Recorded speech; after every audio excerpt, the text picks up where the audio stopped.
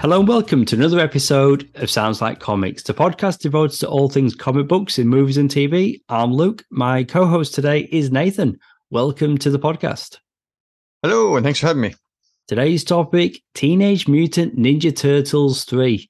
It is the final installment in the Teenage Mutant Ninja Turtles original film series. This is your warning. We will be talking spoilers. Cowabunga, dude. I mean, these are your guys, Turtles. I enjoy Teenage Mutant Ninja Turtles, but out of the two of us, you're definitely the bigger fan. We reviewed the first movie together. I did the second film, Secret of the Ooze, with Jay, but I thought to close off the trilogy, to bring you back for this one. And I know how you feel about the first one. We did a full review, of course. And absolutely. We've talked about the second one. We've talked about the second one.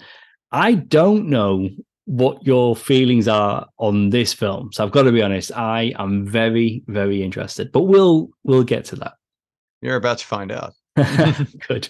The creature effects were provided by the All Effects Company rather than Jim Henson's Creature Shop, which acted as the provider for the previous films. I mean, already. It's I'm hearing dropping quality, but let's be optimistic. The film was released theatrically in the US March 19th, 1993 by New Line Cinema. It received mostly negative reviews, with a general consensus from the critics that the film did not feature any villains and stories from the original Mirage comics or the 1987 animated series.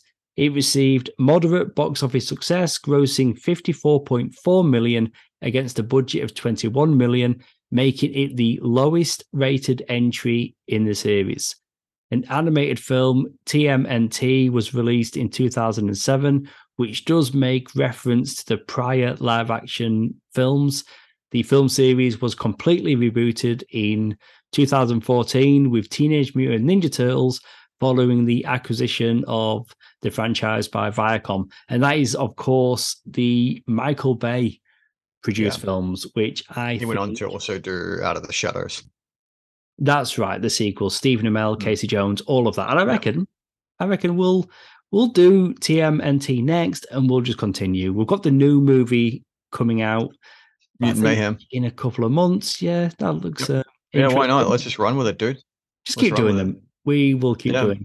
So if you're unfamiliar, the plot of this movie, the Turtles are on a new adventure as they travel back in time to Japan to perfect the art of being samurais. They also come to the aid of a village that tries to end its days of suppression. We can start with the director. Baby, I mean, again, I really do want to know what your thoughts are on this. So this movie was directed by Stuart Gilliard. He is best known for directing this film and a film titled Rocket Man from 1997, which I hadn't heard of, but then found it's a Disney film.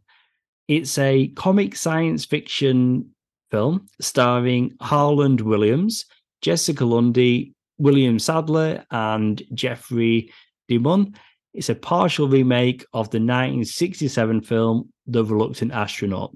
So that's one of this guy's biggest credits. And then from 97, he did that in 97 after this. So, okay, this is one of his first films then. Yeah. Before we get to the characters, how are you feeling? How are you feeling about this film?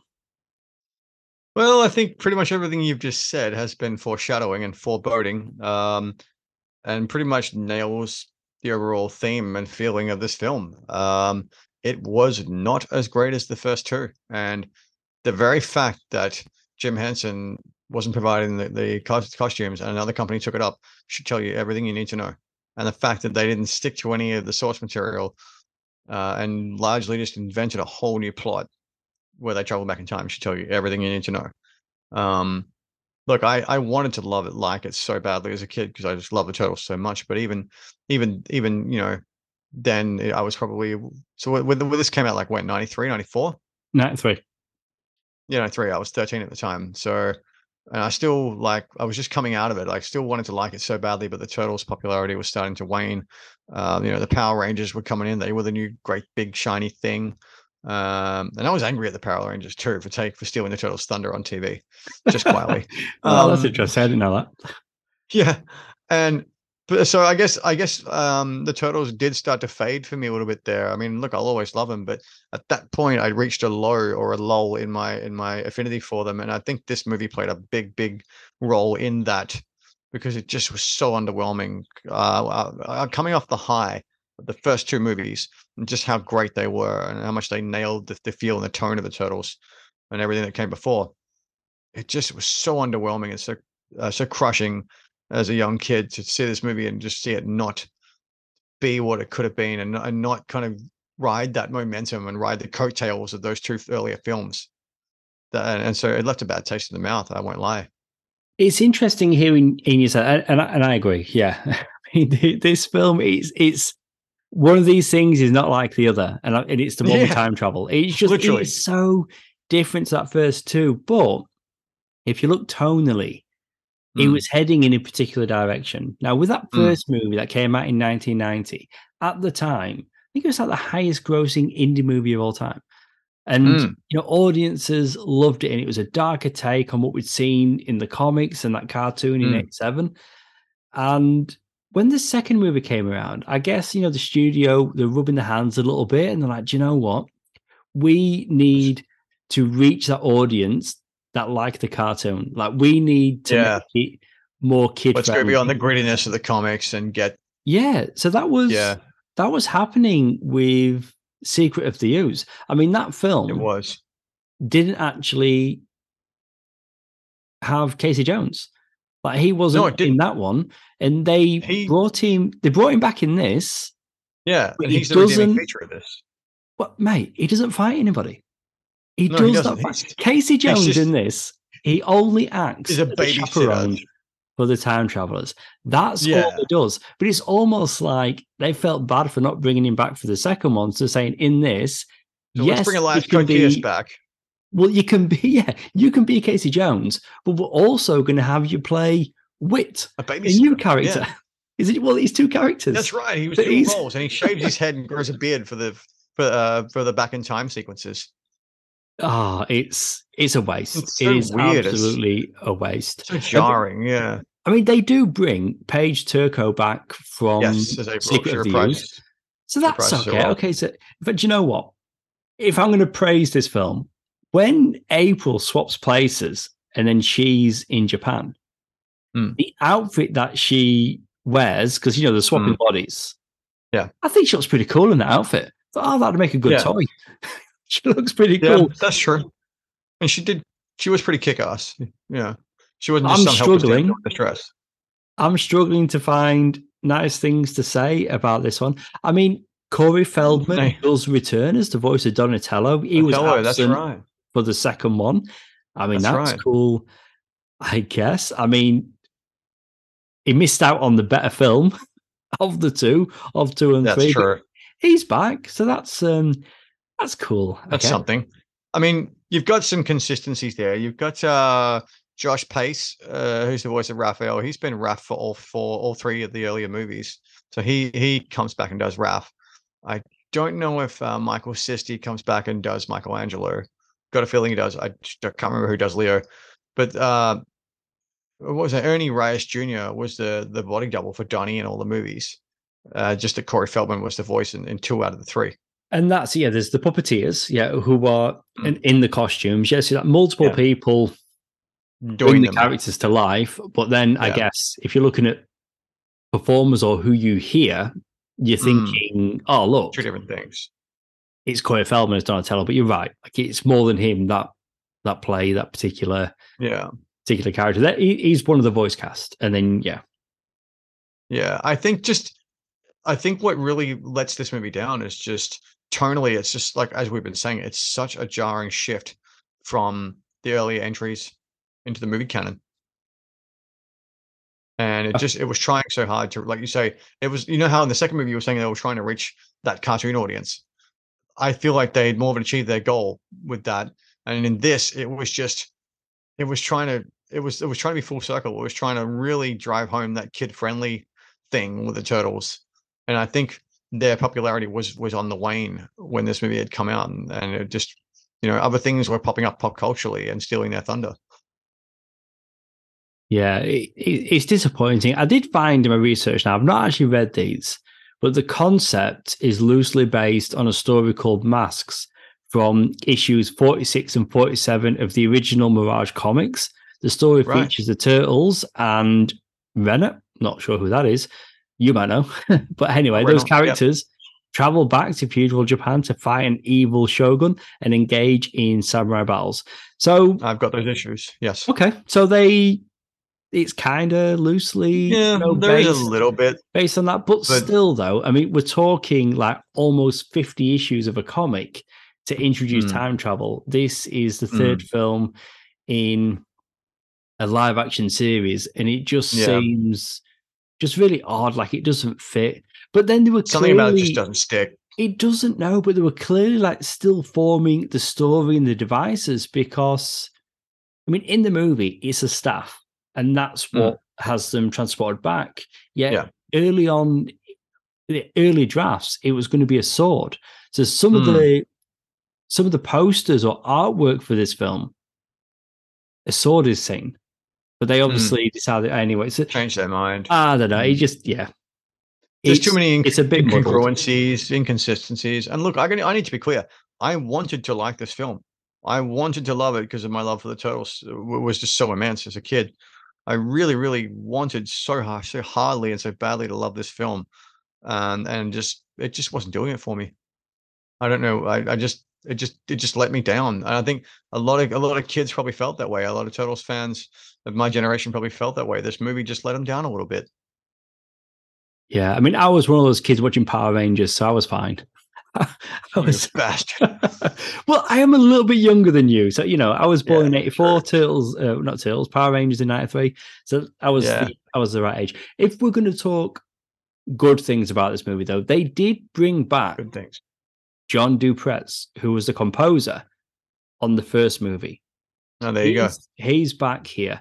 He was a member, I think we mentioned it before, of the 1980s salsa-driven pop band Modern Romance. He then went on to write several film scores, including Oxford Blues in '84, Once Bitten, Turtles in 1990, and he did the final Carry On film, Carry On Columbus in '92, and then in 2006, he contributed to the Disney film The Wild.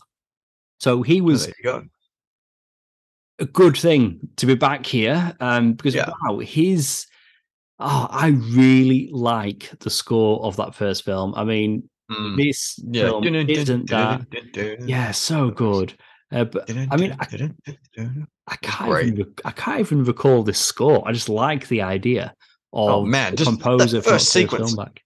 That first sequence in the first movie where they're in the sewers and you see their shadows and they're talking, they're bantering and wisecracking. Then they just jump out and there they are in living color, and the music playing in the background.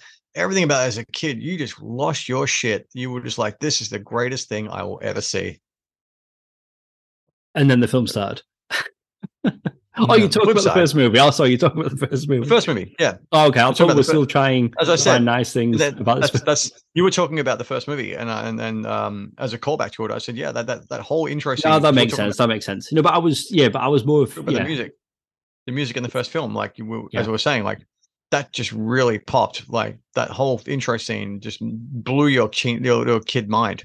It did, absolutely. I mean, it's incredible. I've lost track how many times I've listened to what I was saying, though. The point I'm trying to make is I can't remember the score for this film. I've recently just rewatched it. I can't remember.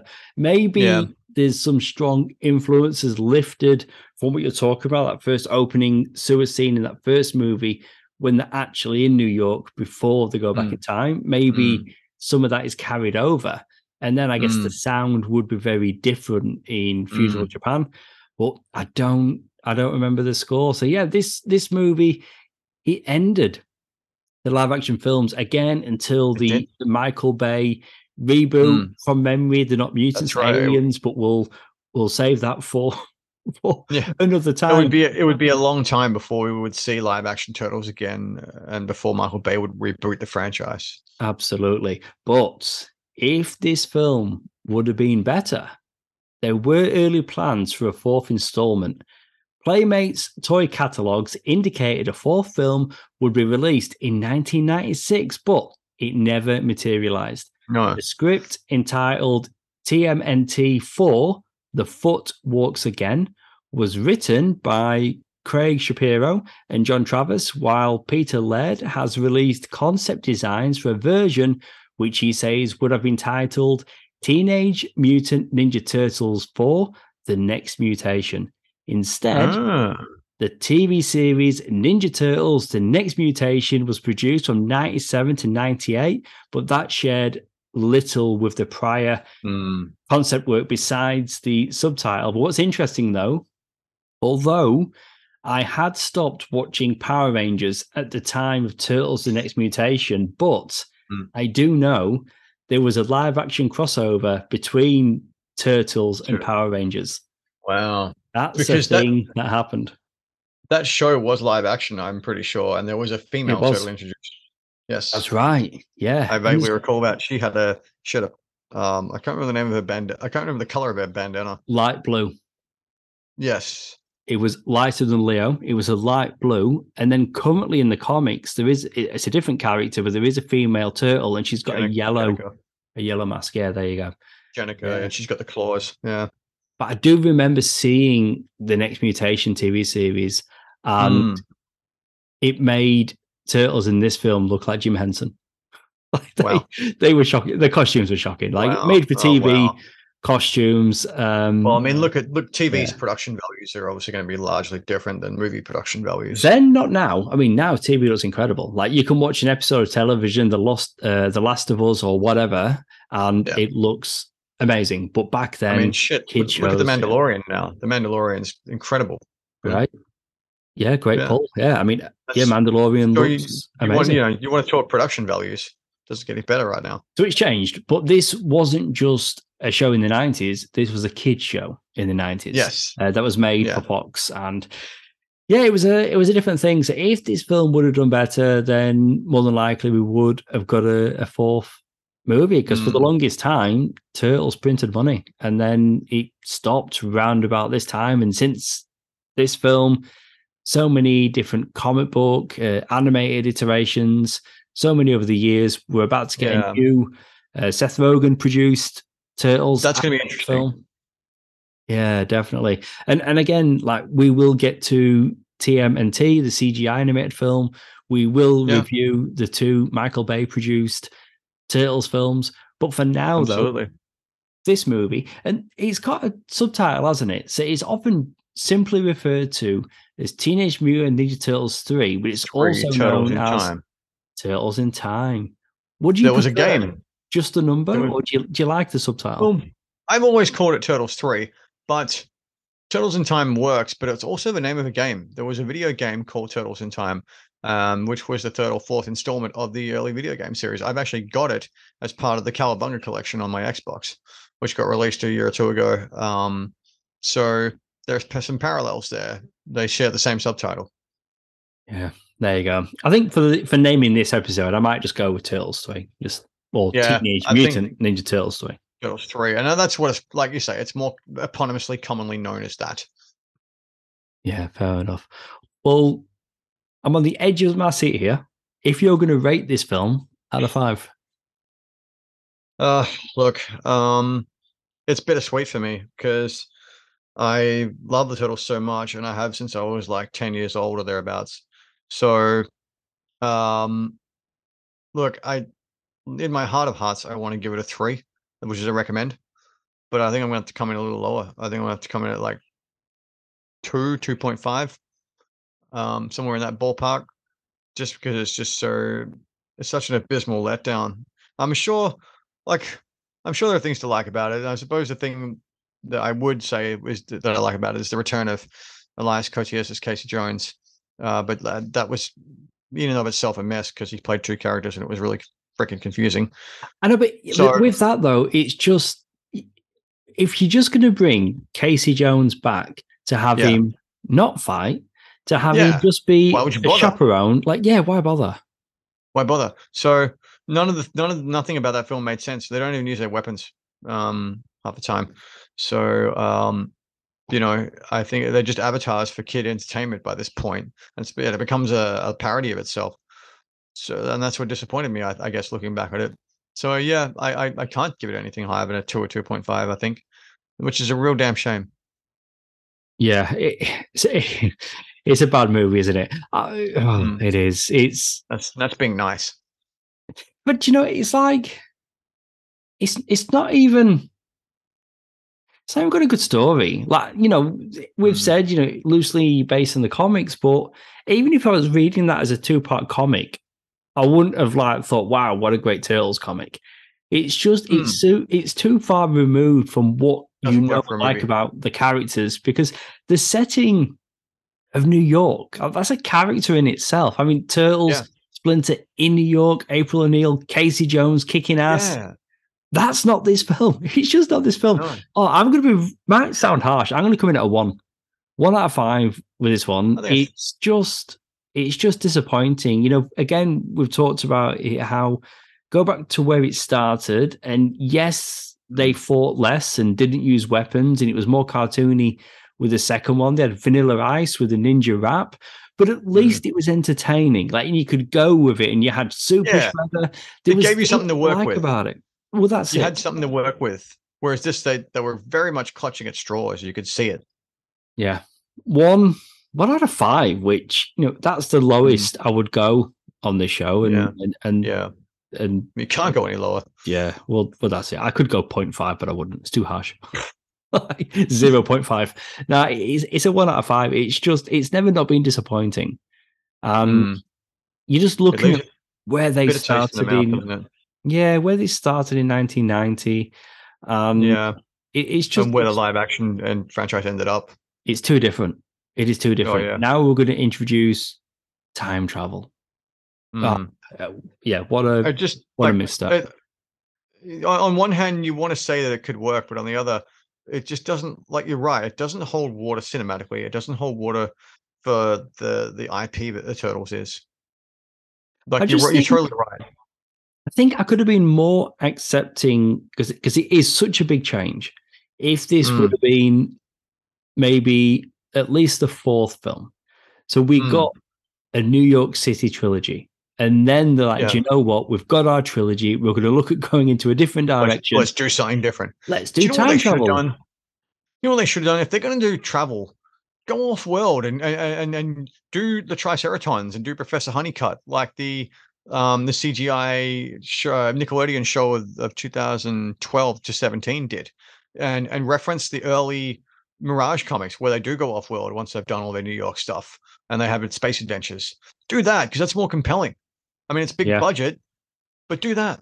And that's it. Whereas they time travel, but really they just filmed in a forest or a wood. It's like it was like one and done. They just shoehorned it in. Yeah, it's an odd choice to round out a trilogy. It really is. Again, they had plans for number 4, but it's just, what a massive I totally agree with you, misstep. man. I totally agree with you. This could have been good, decent enough fodder for a 4th or 5th movie, all right, but and maybe dress it up a little more, make it a bit better. But for a trilogy, you don't want to round out a trilogy where they just go back to Japan in time. I mean, right. Absolutely, yeah. Ah, wow.